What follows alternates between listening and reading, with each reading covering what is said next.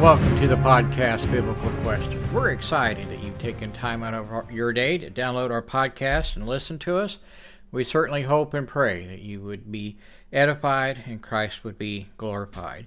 I would encourage you, please, if you're new to the podcast or if you're a prayer warrior and listen to us on a regular basis, as a general reminder to go to our webpage and find the page there that says prayer requests. Please go there and pray for those people who have asked for prayer requests.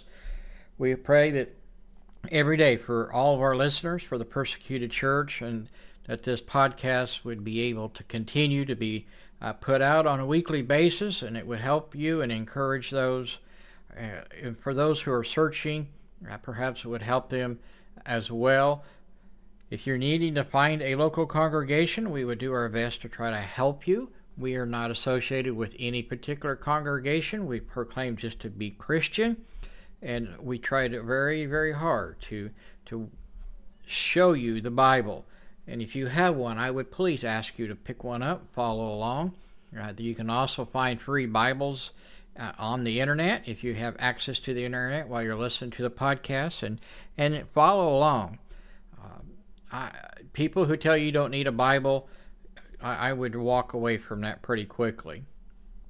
Our first question that we really want to answer is this. It says, why do we have the book of Ruth? I've enjoyed your other podcast on a couple of the books that you've done overviews on, and I just kind of wondered this. Okay, well, that's a good question. Ruth really is a very interesting book that's placed in the Old Testament. I'm a firm believer, even as a Christian, if you do not study and read the Old Testament, you will really struggle to understand the New Testament. The New Testament is continuation of the Old. I understand where there's a new covenant. The point I'm trying to make is God has not changed. He is the same. If it was a sin in the day of Ruth, it's a sin today. If he wants us to know about the genealogy of the Messiah, that's what's going to be there. And this is part of the book of Ruth. The Messiah, a coming Messiah, is weaved from Genesis chapter 3 all the way to the Messiah, King Jesus' arrival in Bethlehem. And Ruth is part of that function as showing us where the bloodline is from. Now, Ruth does not have a Jewish background at all. She marries a man who is Jewish in her home country. Her husband and her in-laws are all Jewish, and they are in a foreign country. Israel's had a serious drought, and the family has fled to a different area where they could find work and food and different things that you and I would need as well today. And so while the family is there for 10 years, their sons grow up and marry Moabite women. Now, as the turn of events would happen, Ruth's husband would pass away, her father-in-law would pass away, and her brother-in-law would pass away. So all the men in this story have passed away. And Ruth and her mother-in-law, along with her sister-in-law, begin to head back towards Israel. And their mother, Naomi, would just continually press and encourage them to stay, do not come to Israel. There's no need for you to come with me. And one of the ladies will turn back, but Ruth does not. Ruth is looking forward to something, and she feels a devotion to her mother-in-law. There's that need to be there for some reason. But Ruth is in the bloodline of Jesus.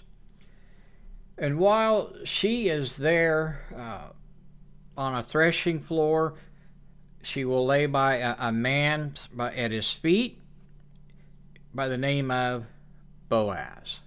And Boaz will end up marrying Ruth through a series of events that take place. He's not in line to marry. There's some Jewish culture there. You'll have to go read it. It's really simple to understand. The book explains it fairly well. And the other man decides that he does not want to marry Ruth, and so Boaz does.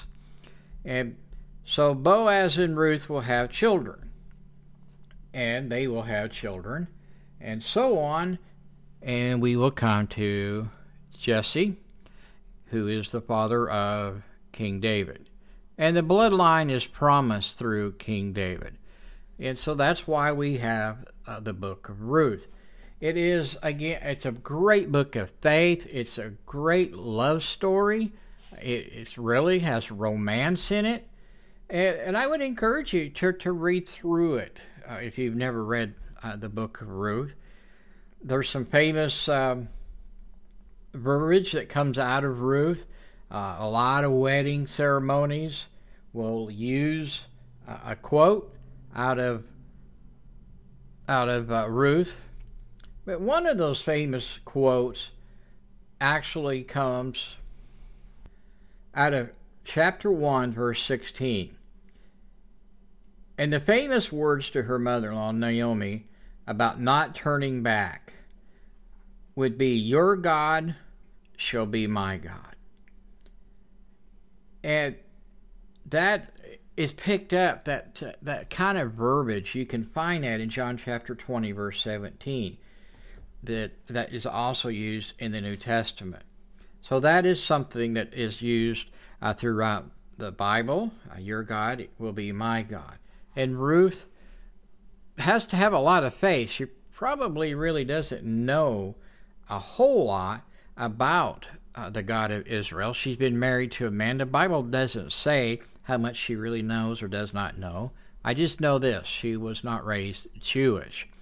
And so in the 10 years approximately that she's been with this family and studied, perhaps she has learned quite a bit about the Jewish faith. There's one thing for sure: she's a very devoted woman to family, which would be a great example for all of us to follow, whether a man or a woman. The book brings out risk that Ruth will do. Unlike her sister-in-law, I believe her name was Oprah, and there's all this discouragements that she would be getting from Naomi, her mother-in-law, Ruth, again, she insists on going with her. And I think this is a good example for us too, as well, today. In Luke chapter 9, verse 62, Jesus is saying, no one having put his hand to the plow and looking back is fit for the kingdom of God.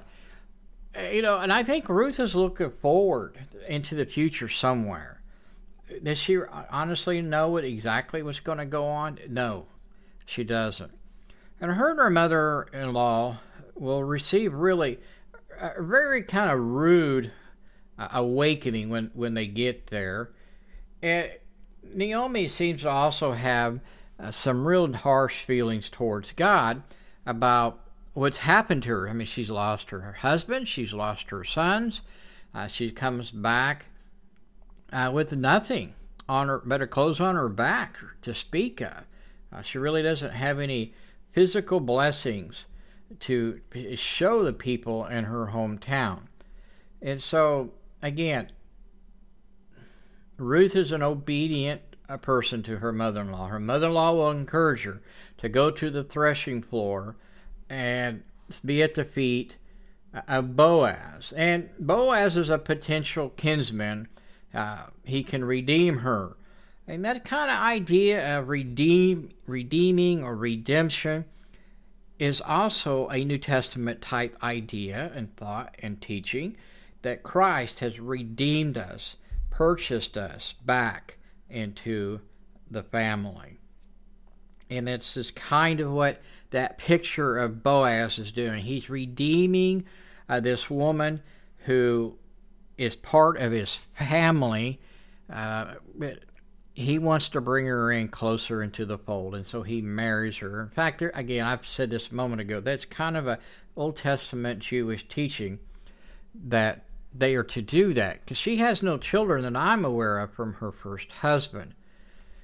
Again, you can find in Matthew chapter 1, verse 5, there's very few women mentioned in the genealogy of Jesus. And Ruth is one of those ladies. Another lady would be a lady who dropped a red cord out of the wall of Jericho, who was a prostitute. And so there is a prostitute as well in the line, the lineage, the genealogy, whatever word you want to use, in the line of Jesus. And so, again, I would encourage you to study the book of Ruth and read it. Beautiful story, beautiful love story, how a man pursues this young lady, marries her, and you just never know. I think this is something else that I always kind of get out of the book of Ruth. You don't know what the future holds. I mean, these two ladies are in a really bad way. And we've all been in a bad way one way or another, whether it was our fault, somebody else's fault, to circumstances beyond any control. There's that word called life. They're facing drought and famine.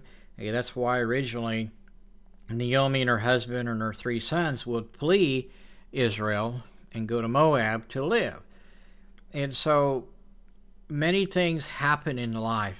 And it really doesn't matter what country you live in, where you come from.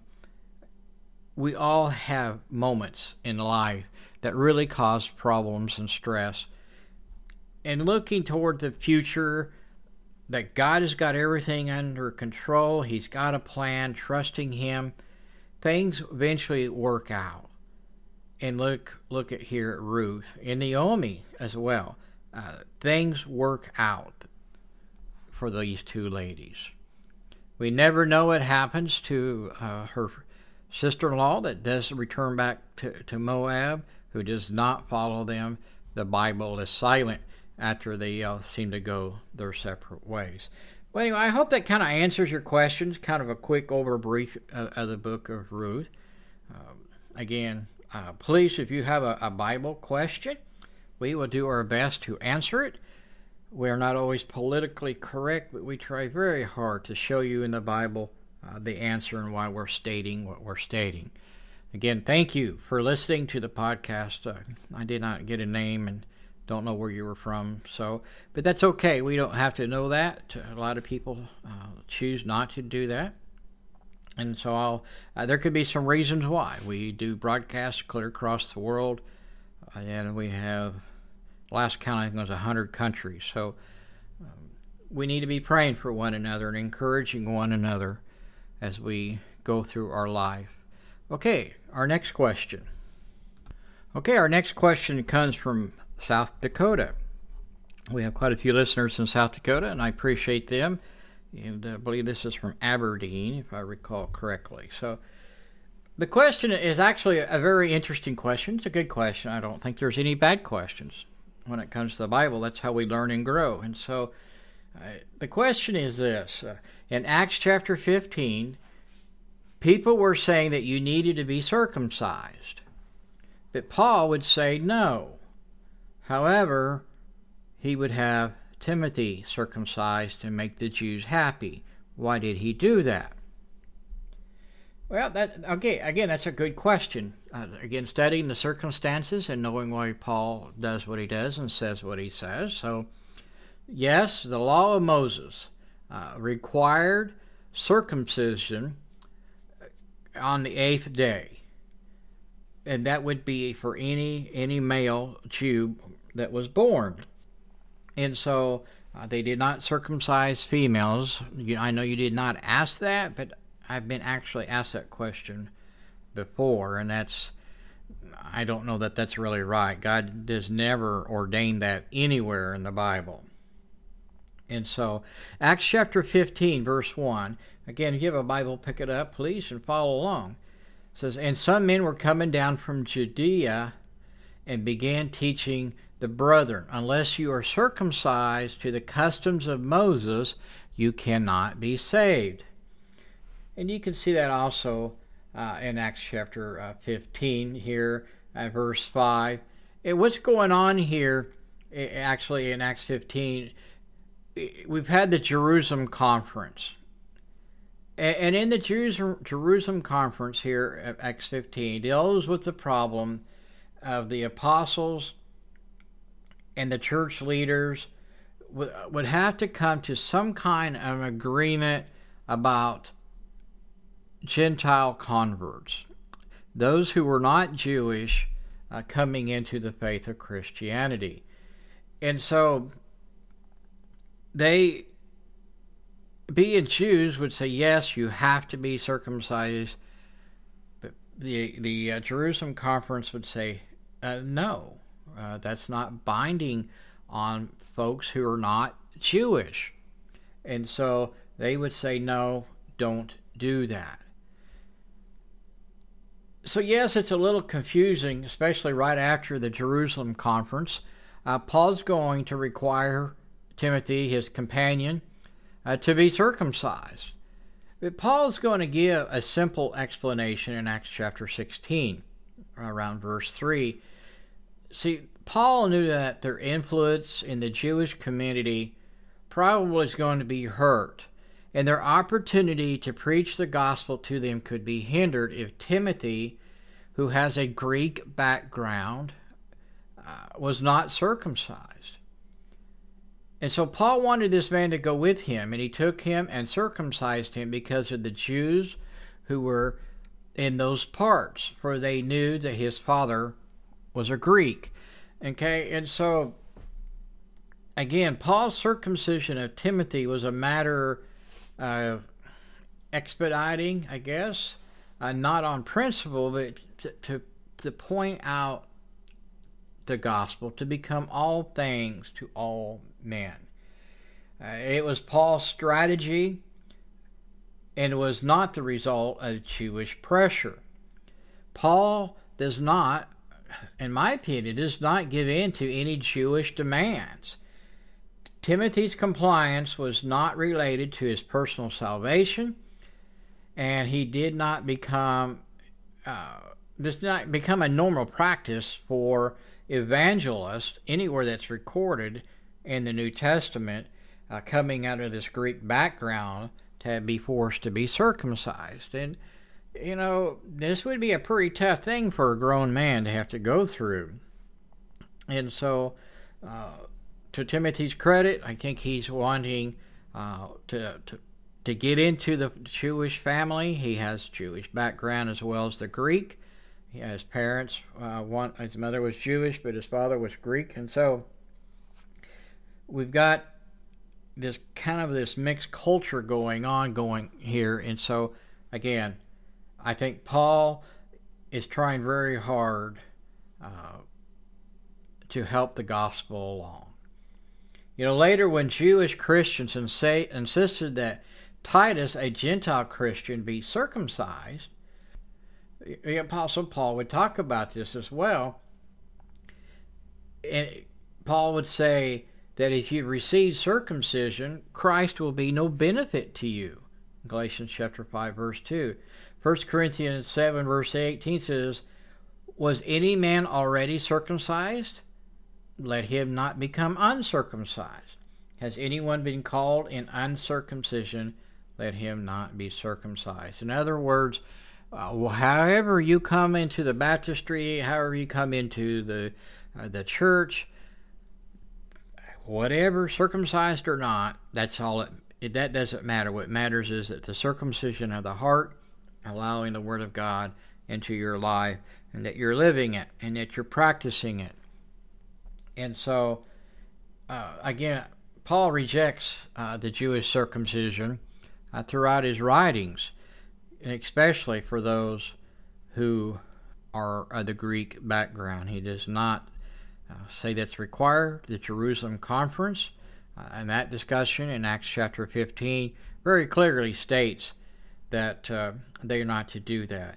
In fact, if you really study the Jerusalem conference a little closer, you'll see that those who are in this conference really are all Jews, and they've been converted into Christianity. Of course, that's the apostles are sitting there, And they all come to this conclusion, hey, look, if you look at the Gentiles and you go back and look at in Acts chapter 8, where you have Cornelius, he's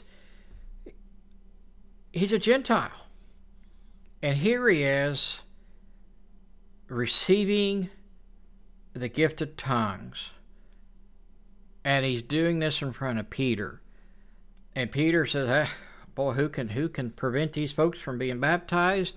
It's almost like this is the Gentile day of Pentecost, as it's been described over the years to me a couple of times.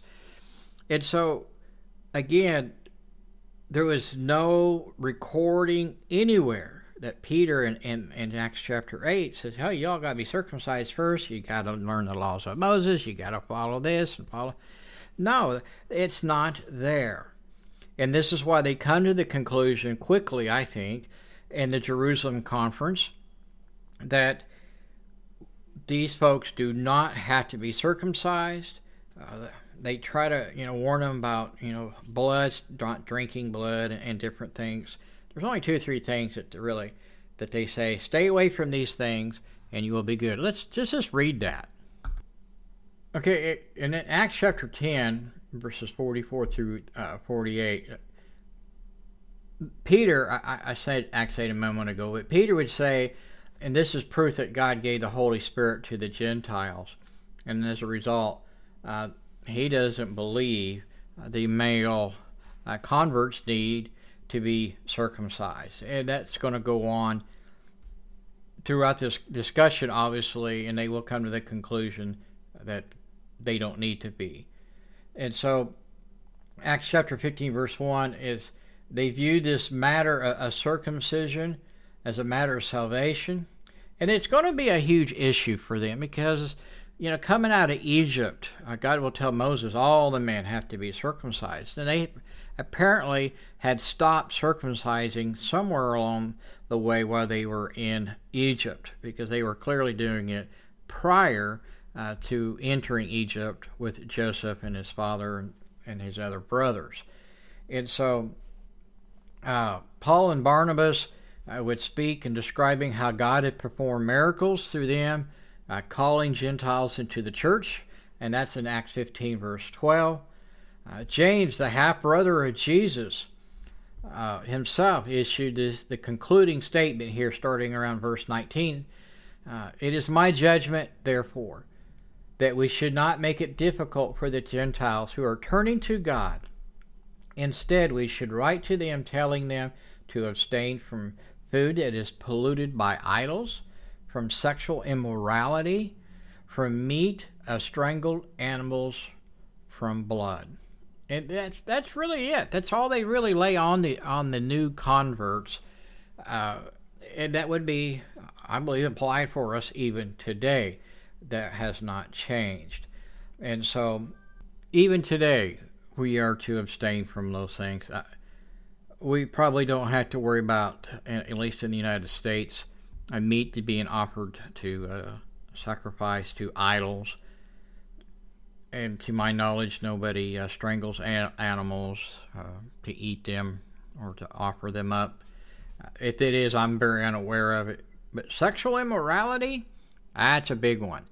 And I don't know where you're at. I know this writer's from South Dakota, but I don't know. We have listeners from around the world. And sexual immorality is rampant. It is terrible. And a Christian needs to do their best to stay out of that. Adultery, sex outside of marriage, with people who are not your spouse, with the same sex, lusting after people, imagining going and having sexual relations with them. There's a lot that goes on with this "thou shalt not commit adultery" statement, and I keep thinking about maybe doing some podcast on some of those to show the relevance even today. That has not changed, listeners. God is still the same God. It is still a sin to commit adultery and sexual immorality. And so, again, I thank you, South Dakota, for listening. And so let's keep preaching the word. Please tell others about this podcast. I certainly hope that you are enjoying it. We have a lot of return listeners. We have more and more followers all the time on SoundCloud especially. We're on so many different podcasting apps, and it's really amazing to me how God has just allowed this to spread. And we have some listeners, some very dear listeners in Lafayette, Indiana. And they have been a really great encourager to us over the years, but especially with the podcast. They help spread the word. They've encouraged us in different ways. And so I want to especially thank them and Ceci for trying to send a recording. She played a piano, and we tried really hard to edit it, tried to figure out how to get it into our music. And if you notice, if you're a long-time listener, we had a different music introduction, and it's really by her idea and thought that really maybe we could do something a little different. And I've had several other people at church saying, you need a different kind of music or introduction. So we have it now. And through lots of prayer and thought, process, and encouragement, we have that. No, this is not her clip. I wish it was, but I can't. I'm sorry, it's not. But we thank Mike and Sissy very much. Very dear to us. And so they have supported us through prayer. They've encouraged us. They tell others. So we need more people like these folks who help us spread the word out there. Following us on social media, sharing our links, verbally telling people who are searching. I have learned over the years, soft sell works. Beating people over the head all the time with go to church, do this, do that. We don't like that. I know I don't like that. And so sometimes podcasts, some one-on-ones, just less threatening. We really, the church is really in trouble in America. It really is. And there's a lot of people who claim to be Christians. And like I was just talking about the immorality issue, they would laugh at you. Say, God is not going to condemn people for that. Well, folks, God doesn't make garbage, and that's the quote, the folks I'm just talking about here. That is Mike's quote in a Bible study. God doesn't make garbage. And so it is on simple, lustful desires that go after those type of things. So please pray for one another, encourage one another. It's not going to get any easier, especially in the West here. We've been spoiled, we've been sheltered. I don't know what the right word is, but we really, truly need to be in the Word of God. And there could be a day and time when these podcasts will never be allowed out. I'm amazed in some of the countries that we have listeners in. It's only by the grace of God. So again, I want to thank you for listening to me ramble on. I appreciate that. We love doing this. Again, we pray for our listeners on a daily basis. We pray for the persecuted church continually. It's a big thing for us. And please, I'd encourage you to do that. Go to the webpage there, if nothing else, just to check out the prayer request page. Okay, make sure you hit that like button and follow us, and we will be on next week, Lord willing. Thank you for listening, and may God bless you, and may He have the glory.